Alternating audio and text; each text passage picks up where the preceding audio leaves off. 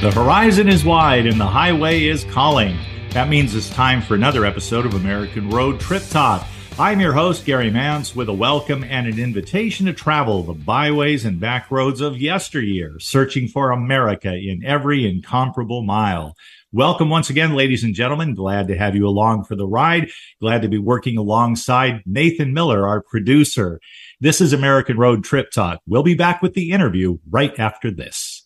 Hi, everybody. This is Anson Williams from Happy Days, and I want to bring attention to a life-saving product called Alert Drops. Drowsy driving is one of the most catastrophic problems in America, and Alert Drops will stop it. Kids studying in college, drinking too much caffeine, overloading on these energy drinks, they end up in the hospital. Alert Drops will stop it. What is Alert Drops? Alert Drops is a simple spray on the tongue made out of citric acid, sour lemon, and water, co-created with my uncle, Dr. Henry Heimlich, creator of the Heimlich maneuver, who said, Anson, Alert Drops will save more lives than the maneuver. Whether you are driving, whether you are studying, whether you're just a tired mom, whenever you need to be alert, get Alert Drops. A simple spray on the tongue, nothing in your system, and you're naturally awake, naturally alert. It's scientifically proven. It's doctor approved. Again, it's natural. It's been honored by the United States Congress.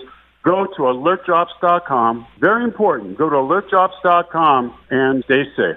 Are we there yet? That's not a question you'll be hearing while cruising around Nevada. That's because here in the road trip capital of the USA, that old cliche about it being the journey that matters more is actually legit. In Nevada, you can kick back in a crowdless state or national park. Gaze up at some of the nation's darkest, most star-studded skies. Meander among the world's oldest living trees. Have your breath stolen by the crystal-clear waters of Lake Tahoe. All along the way, you will find the kinds of iconic, wide-open highways where road trip dreams are made.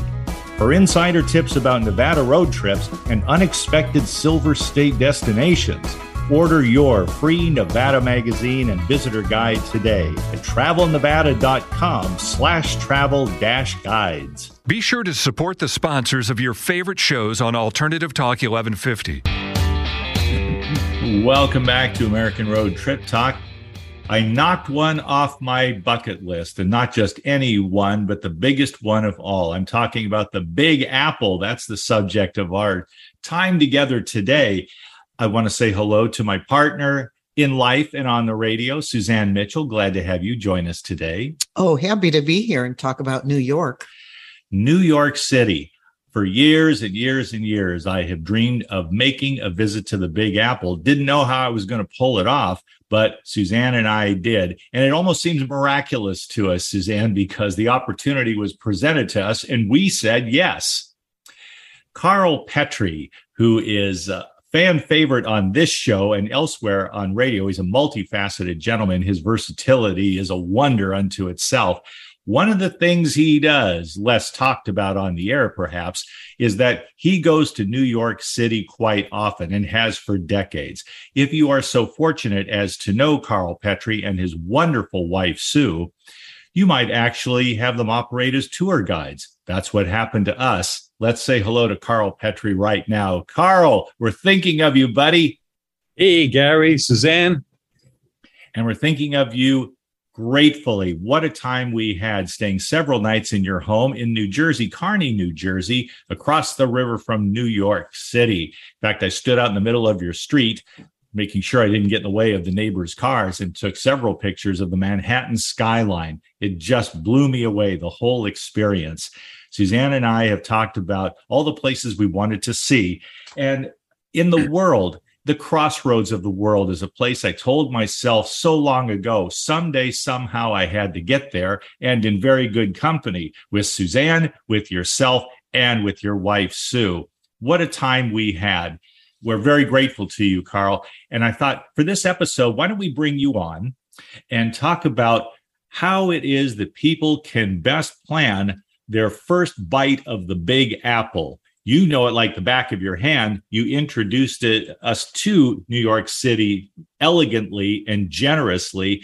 And then I got wondering, well, what would people do if they're starting from scratch and maybe they don't know anybody in New York City or in the vicinity? How would they plan that? So you're the perfect guy to ask. Well, what they should do is, on the first trip, there are a couple places that you must go to. And number one is Times Square. And the reason for it is on New Year's Eve, that's where you watch on TV the ball coming down to enter in the new year. So you want to see what that's like. What is Times Square like on a normal day and at night? What is it like? And as you saw, first of all, it's always crowded. It never sleeps. Every store is open. Every restaurant is open 24 hours, 7 days a week. So that's the first place you should go. And there's quite an array of unusual characters that hang around Times Square, from people in costumes to just your average, people from around the world who go to Times Square. This is where they want to go. So people in Europe and everything, that's number one where they want to go. And I was happy to take you there on day one. When Gary and I were talking about this interview earlier, I said, one of the things that I learned on the trip for anybody who is thinking about going to New York City was the little known fact that you said, as we looked at all of these giant buildings of offices and residences, that the people of New York don't have cars. And yet there were cars everywhere. And so I said, what Karl needs to talk about is, if you're going to New York by car, what do you do? Because the people that you're traveling among don't live there. Boy, that's true. People who live in New York, and when I say New York, I'm talking about Manhattan. For the most part, they do not own cars. What they do is if they do own a car, they park it into a garage long term, and they commute around the city in Ubers, taxis, or buses or subways. That's where they get around. If you're from the outside and you're coming into Manhattan, word of advice, park your car in a parking lot, pay the $40, whatever, to park it there, and either go on foot or go by taxi or some other way. But don't think you're going to go from place to place to place with your car. That's crazy. To park your car in Manhattan could cost you, for a few hours, about $40. And the thing is, there's a minimum charge. So if you get into Manhattan and you go to, let's say, one parking lot and decide, hey, I'm going to go to the other end of Manhattan, you pull the car out, go to place number 2, that's another $40. So within a day, you could accumulate $140 or $200 worth of parking fees. So it's not really wise to do that. That's number one. And just to get into Manhattan, going through one of the tunnels, like the Lincoln Tunnel or the Holland Tunnel, I mean, that little thing costs you close to $20 in tolls just to get in. I think it's like $18 now. So this you got to keep in mind if you're going to bring a car into Manhattan. Other people, what they do is they park their cars on the New Jersey side, and they grab a bus, and Weehawken or Hoboken, which is the town that borders the river that goes into Manhattan, and they park their cars in New Jersey. The fees are cheaper, and they go into Manhattan, and then they go around with their public transportation. But remember, the people in New York City who live there, for the most part, do not own cars. They really don't know how a car operates. Now, I'm not being facetious. I'm not trying to be a wise guy. They really have no concept of an automobile. I've had New Yorkers in the car when I was coming out of the Lincoln Tunnel, and I was taking somebody to Newark Airport. When I came out of the tunnel, it winds around to head to the New Jersey Turnpike that takes you to the airport. When I came out of the tunnel and was turning left onto the major highway, the woman in the car started to scream. And she says, "You're going the wrong way." I said, "No, I'm taking you to the turnpike to take you to the airport." I swear she was screaming and screaming that I was making a mistake because the car was not going in the right direction. because they don't know about highways. Now, I know you're going to say, he's obviously kidding me. This can't be true. Trust me when I tell you it's true. So, I had one person that was in the car, and we came back from a presentation that we were doing in New Jersey. And on the way back, the major thoroughfare, which is the New Jersey Turnpike, there was an accident and traffic stopped on the turnpike. It stopped, and it was for miles, it was a big traffic jam. So sitting in the back seat of the car, he says, "Why are we stopped?" And I said, "Because there's an accident and we're in a traffic jam. We're going to sit here for a while." And he just looked at me very calmly and said, "We'll go around it." I said, "I can't. We're in the middle of this traffic jam." He goes, "I don't understand. Why don't you just go around it?" Because they have no concept of it. So, the point I'm trying to make is that New Yorkers are unusual people in some ways. And when it comes to cars, like people of the borough of Manhattan, they really don't get it. So that's Karl, that's the introduction to driving in Manhattan. And a good one it is, a necessary one, that's for sure. When we went into the city 3 times, it seemed like there was a rationale you had, and it benefited us greatly. The first time we went in, and I didn't know this was coming, Friday night, going to Times Square, walking to Broadway and back, I think I probably committed every tourist violation there is on the books. To start with, I couldn't help myself, Karl. Suzanne, she was more like a New Yorker. She's from Chicago. She understands big city living. I'm a suburbanite by nature. And so when I was in Times Square, I just looked skyward. I'm sure my jaw dropped, and I was like, look at this immense place. New York City is a place of immensity and intensity and density. And I'm going, oh my God, people actually live here. This is the crossroads of the world. And I only found out in a subsequent conversation with you, Karl, that you were keeping your eye out for me because I was the most obvious tourist in Times Square on that evening. That's true. I was your bodyguard. You just didn't know it. It was just, I couldn't help myself. When you're looking there, I mean, if you are not, perhaps people who've been to Tokyo or London would have similar stories, but when you go to NYC, you are there in a place of such immensity that it's staggering. You have to mentally adjust to where you are in the moment. And as you said, you walk on purpose. You walk quickly. You don't dawdle. That's true. The first thing, like you said, you don't look up and look at the skyscrapers. And as you're walking down the street, you don't stop to look at a skyscraper. That's a dead giveaway. Another thing is, if you notice, New Yorkers walk quickly. They're fast walking people. And if you mosey along, they know you're not from Manhattan. And that's another dead giveaway. Or carrying a camera around your neck. That's another thing. It just tells people who you are. And so there I was. I had protection and didn't know. Of course, Karl's a rather big guy, too. Nobody's going to mess with him. Well, and more than one protection. One of the things that surprised me, Karl, was the number of policemen on foot.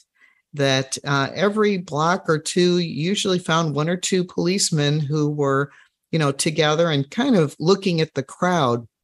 And I think that surprised me a little bit. And there was a feeling that things were relatively safe. You didn't need to be really scared down in Times Square because help was generally within a block or so of where you were.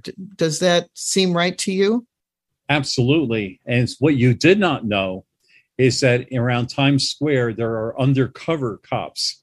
They're dressed like tourists. And they mix amongst the people, and that's the way they watch what's going on. So you got the uniform patrolman and you got the undercover patrolman, and they're there all the time. So Times Square is a relatively safe place to be. Of course, you're going to have a crazy every now and then. That's natural with so many people. But overall, you're safe at Times Square. And it was an amazing experience. I'll never forget it. The same applies to the next two forays into New York City that we made together. We were the fearsome foursome.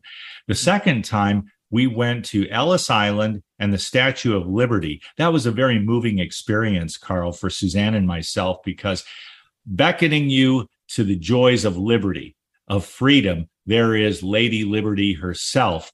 And a short distance away by boat, which is a very convenient way to make that trip, there you have Ellis Island. So you see Lady Liberty, and then when you disembark, you have reached what many immigrants referred to as the Golden Land. But the story is told inside those halls, and there are many pictures. They're blown up so that they become exhibits unto themselves. And walking through Ellis Island, you discover that they were welcomed by a tradition of democracy, of openness. You're wretched and you're poor, come to us and you will find this golden land. But when you get there, you also find a great deal of prejudice. And I noticed, Karl, that Ellis Island is not at all shy about presenting that darker side of the American experience to its newcomers over the generations. Yeah, prejudice against immigrants is nothing new. People there, as you saw in the photos, they didn't like the Japanese, they didn't like the Italians, coming in. Of course, time proved that these people were very good, to our country. They brought in a lot of talent, a lot of skills. And as a matter of fact, there was an episode of The Sopranos where Tony Soprano takes his son into this church, which happens to be in New Jersey. And he says to his son that his relatives that came from Italy, they're the ones that built this beautiful cathedral type church. And then he looks at his son and then says, today you can't even find people who know how to grout tile, because that's the way it is. These people are very skilled. And I had a couple of jobs, projects that I was working on here that I did the rough work. And then I would hire people, immigrants, like this one company that came in. They were originally from Italy. They came in and they laid the tile down for me, and it's flawless. You cannot find a flaw with the tile work. And that's what these immigrants do bring to our country. So we've been very blessed by these people over the course of the years. Now, my grandfather came into Ellis Island. He was a sailor in the Russo-Japanese War. And the Japanese really kicked the pants out of the Russians and the Navy. While they were fighting the Japanese sunk 3 battleships underneath them. The last one, he swam to shore. And as he swam to shore, there was a sign that said, "Free passage to the United States if you become a coal miner." And he figured the way things are going with him right now, he was lucky to be alive. After 3 ships sunk under him, he decided to take them up on the offer, and they took him to Ellis Island, and from there to Pennsylvania, where he became a coal miner. Speaking of New Jersey, Karl, just as a travel tip, we went to Ellis Island and the Statue of Liberty from the New Jersey side, and right. You had a very good reason for that. Well, first of all, it's a lot cheaper. Like I said, just to drive into New York, costs you almost $20 for the toll. And the parking, of course, is very expensive. We're here in New Jersey. The only thing you have to pay for is the parking, which I think was like $10. So it's really good, financially. And there's less crowds. You get to see the island where the immigrants came to, because a lot of the trains ended at this Liberty State Park, which is now called, and they would land there and eventually go right to Ellis Island. Our third foray involved, and you had this mapped out in your mind, thank goodness, because I didn't know where to go. It just looked like this unbelievably cosmopolitan place. It was mind-boggling for me as a first-timer, as it would be for many people listening to this broadcast and in the future to the podcast.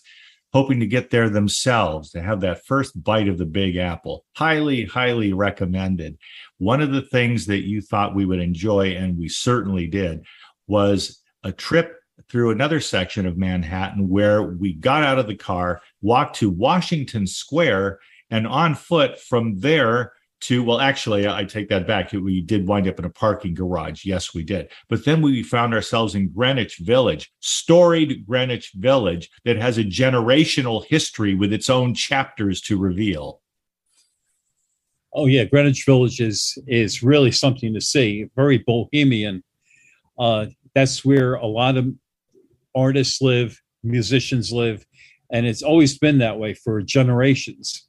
The Beat generation, Ginsberg and Kerouac, they all lived in the village. And if you go further back, even Edgar Allan Poe for a while lived in the village. So it was, and as a matter of fact, a lot of the wealthier people lived in the village. And as I believe I mentioned this too, that Edgar Allan Poe, when he was living in Manhattan, to make money, the rich women or the wives of rich men would hire him to recite his poems at their little parties that they had. And that's how he made his money, going to rich women's apartments and reciting his poetry. And, even like when you walk around, you can see the old buildings that are there. And you could almost visualize the things that were happening.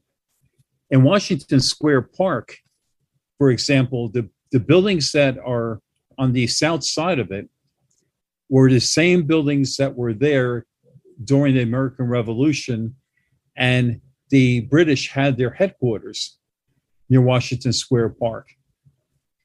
Now, at the time, of course, Washington Square Park was a cemetery.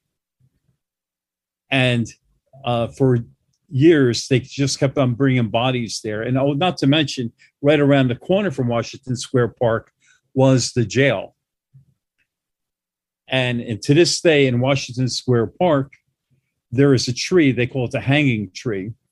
And they used to hang some of the prisoners there. So this all takes place in this little area that we know today as Washington Square Park. And that's where you see musicians go there, performance artists go there, people playing games, like chess or whatever.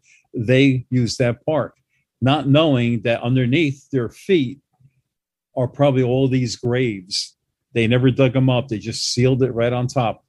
And now it's a big playground, but underneath it is still a cemetery. And all that history. Washington Square Park struck me as a kind of kaleidoscopic gathering place. People of every ethnicity and every description out there enjoying the weather, the park, and other things together. I was truly impressed. Well, I tell you, if you really want to go to a big city, this is the big city to go to. There's so much to see. And of course, we only went to a handful of places, but there's so much, just Manhattan to see, which we didn't get a chance to. But on future, visits, we're going to go there. We're going to go to other places. And you're going to have a blast. You have the other boroughs to see, as a matter of fact. I want to try some mom and pop pizza in Brooklyn, for example, or maybe the Bronx, maybe take in a Yankees game. I mean, the list is endless. It's incredible. And then if my luck holds up, I'm going to try to talk you and Sue into driving us to Long Island, but maybe we need to take a train. Well, it all depends where on Long Island, because Long Island is pretty big. It's a long island. That's right. It is a very long island. But Brooklyn is also a lot of fun to go to. And you can even walk across the Brooklyn Bridge. You can walk across it. Oh, sure. Wow. Oh, that's incredible. I'll tell you what, I'd stick close to you if I ever wanted to take the subway. In Greenwich Village, I saw one of the subway entrances, and I almost walked down there and I go, no, I'm going to stick with Karl and Sue. They're leading this tour. But when it comes to transportation, what is the best advice you can give to anyone once they are inside the city? Once you've parked your car centrally, maybe Midtown Manhattan, yes, cabs, yes, Uber, but there are places where cars are not particularly useful. Times Square itself has been largely cleared in many areas of cars because they have a lot going on, including a sort of an assortment of kiosks that remind you of a street fair. They didn't want to jam the place with cars anymore, is what I understand. Yeah, they years ago, you could drive right through Times Square. I mean, if you look at a lot of old videos or films or whatever, you see Times Square and you see cars going through it all the time. Blocking it off from traffic is something new. This happened, I think, in the past 5 years or so, where cars cannot go into Times Square. There's places where they could cross over Times Square, but they can't drive like down Broadway, and it's just closed off the traffic. And when it comes to entertainment venues, the term endless array applies to New York City as to nowhere else. I think the next time around, Karl, what we need to do is to plot out, we'll go here, we'll go there. I'm going to go see who's buried in Grant's tomb, for example. See if we can solve that mystery. It's just an endlessly wonderful vista, and then it becomes your own. You take a piece of the Big Apple with you, in your heart, in your mind, in your soul. And it helps if you're with somebody who knows their way around. That's the biggest takeaway for me, is that you can enjoy all of New York City given enough time and money, but it's good to be with somebody who really knows the place intimately. And that's certainly true of you and Sue. I'm very grateful, Karl, that you joined us today. I know we'll be doing this again because we do plan to return. Maybe we'll make a museum tour next time, or take in the various arenas, maybe take in a play or a musical on Broadway. There's just so much to see and do. So we wrap it up for now with a big thank you to you, Karl, and to your wonderful wife, Sue. Thank you so much. Pleasure. And ours as well. Big gratitude and big respect, my friend. Thank you so much for joining us today. I loved it. Take care. And you as well. The Big Apple, everyone. Take a big bite whenever you can. And thanks for joining us on American Road Trip Talk, along with Thomas and Becky Repp, co-founders of American Road Magazine. We remind you to visit our website, AmericanRoadMagazine.com, to preview the current issue. Until next time, dream well and drive safely on the American road.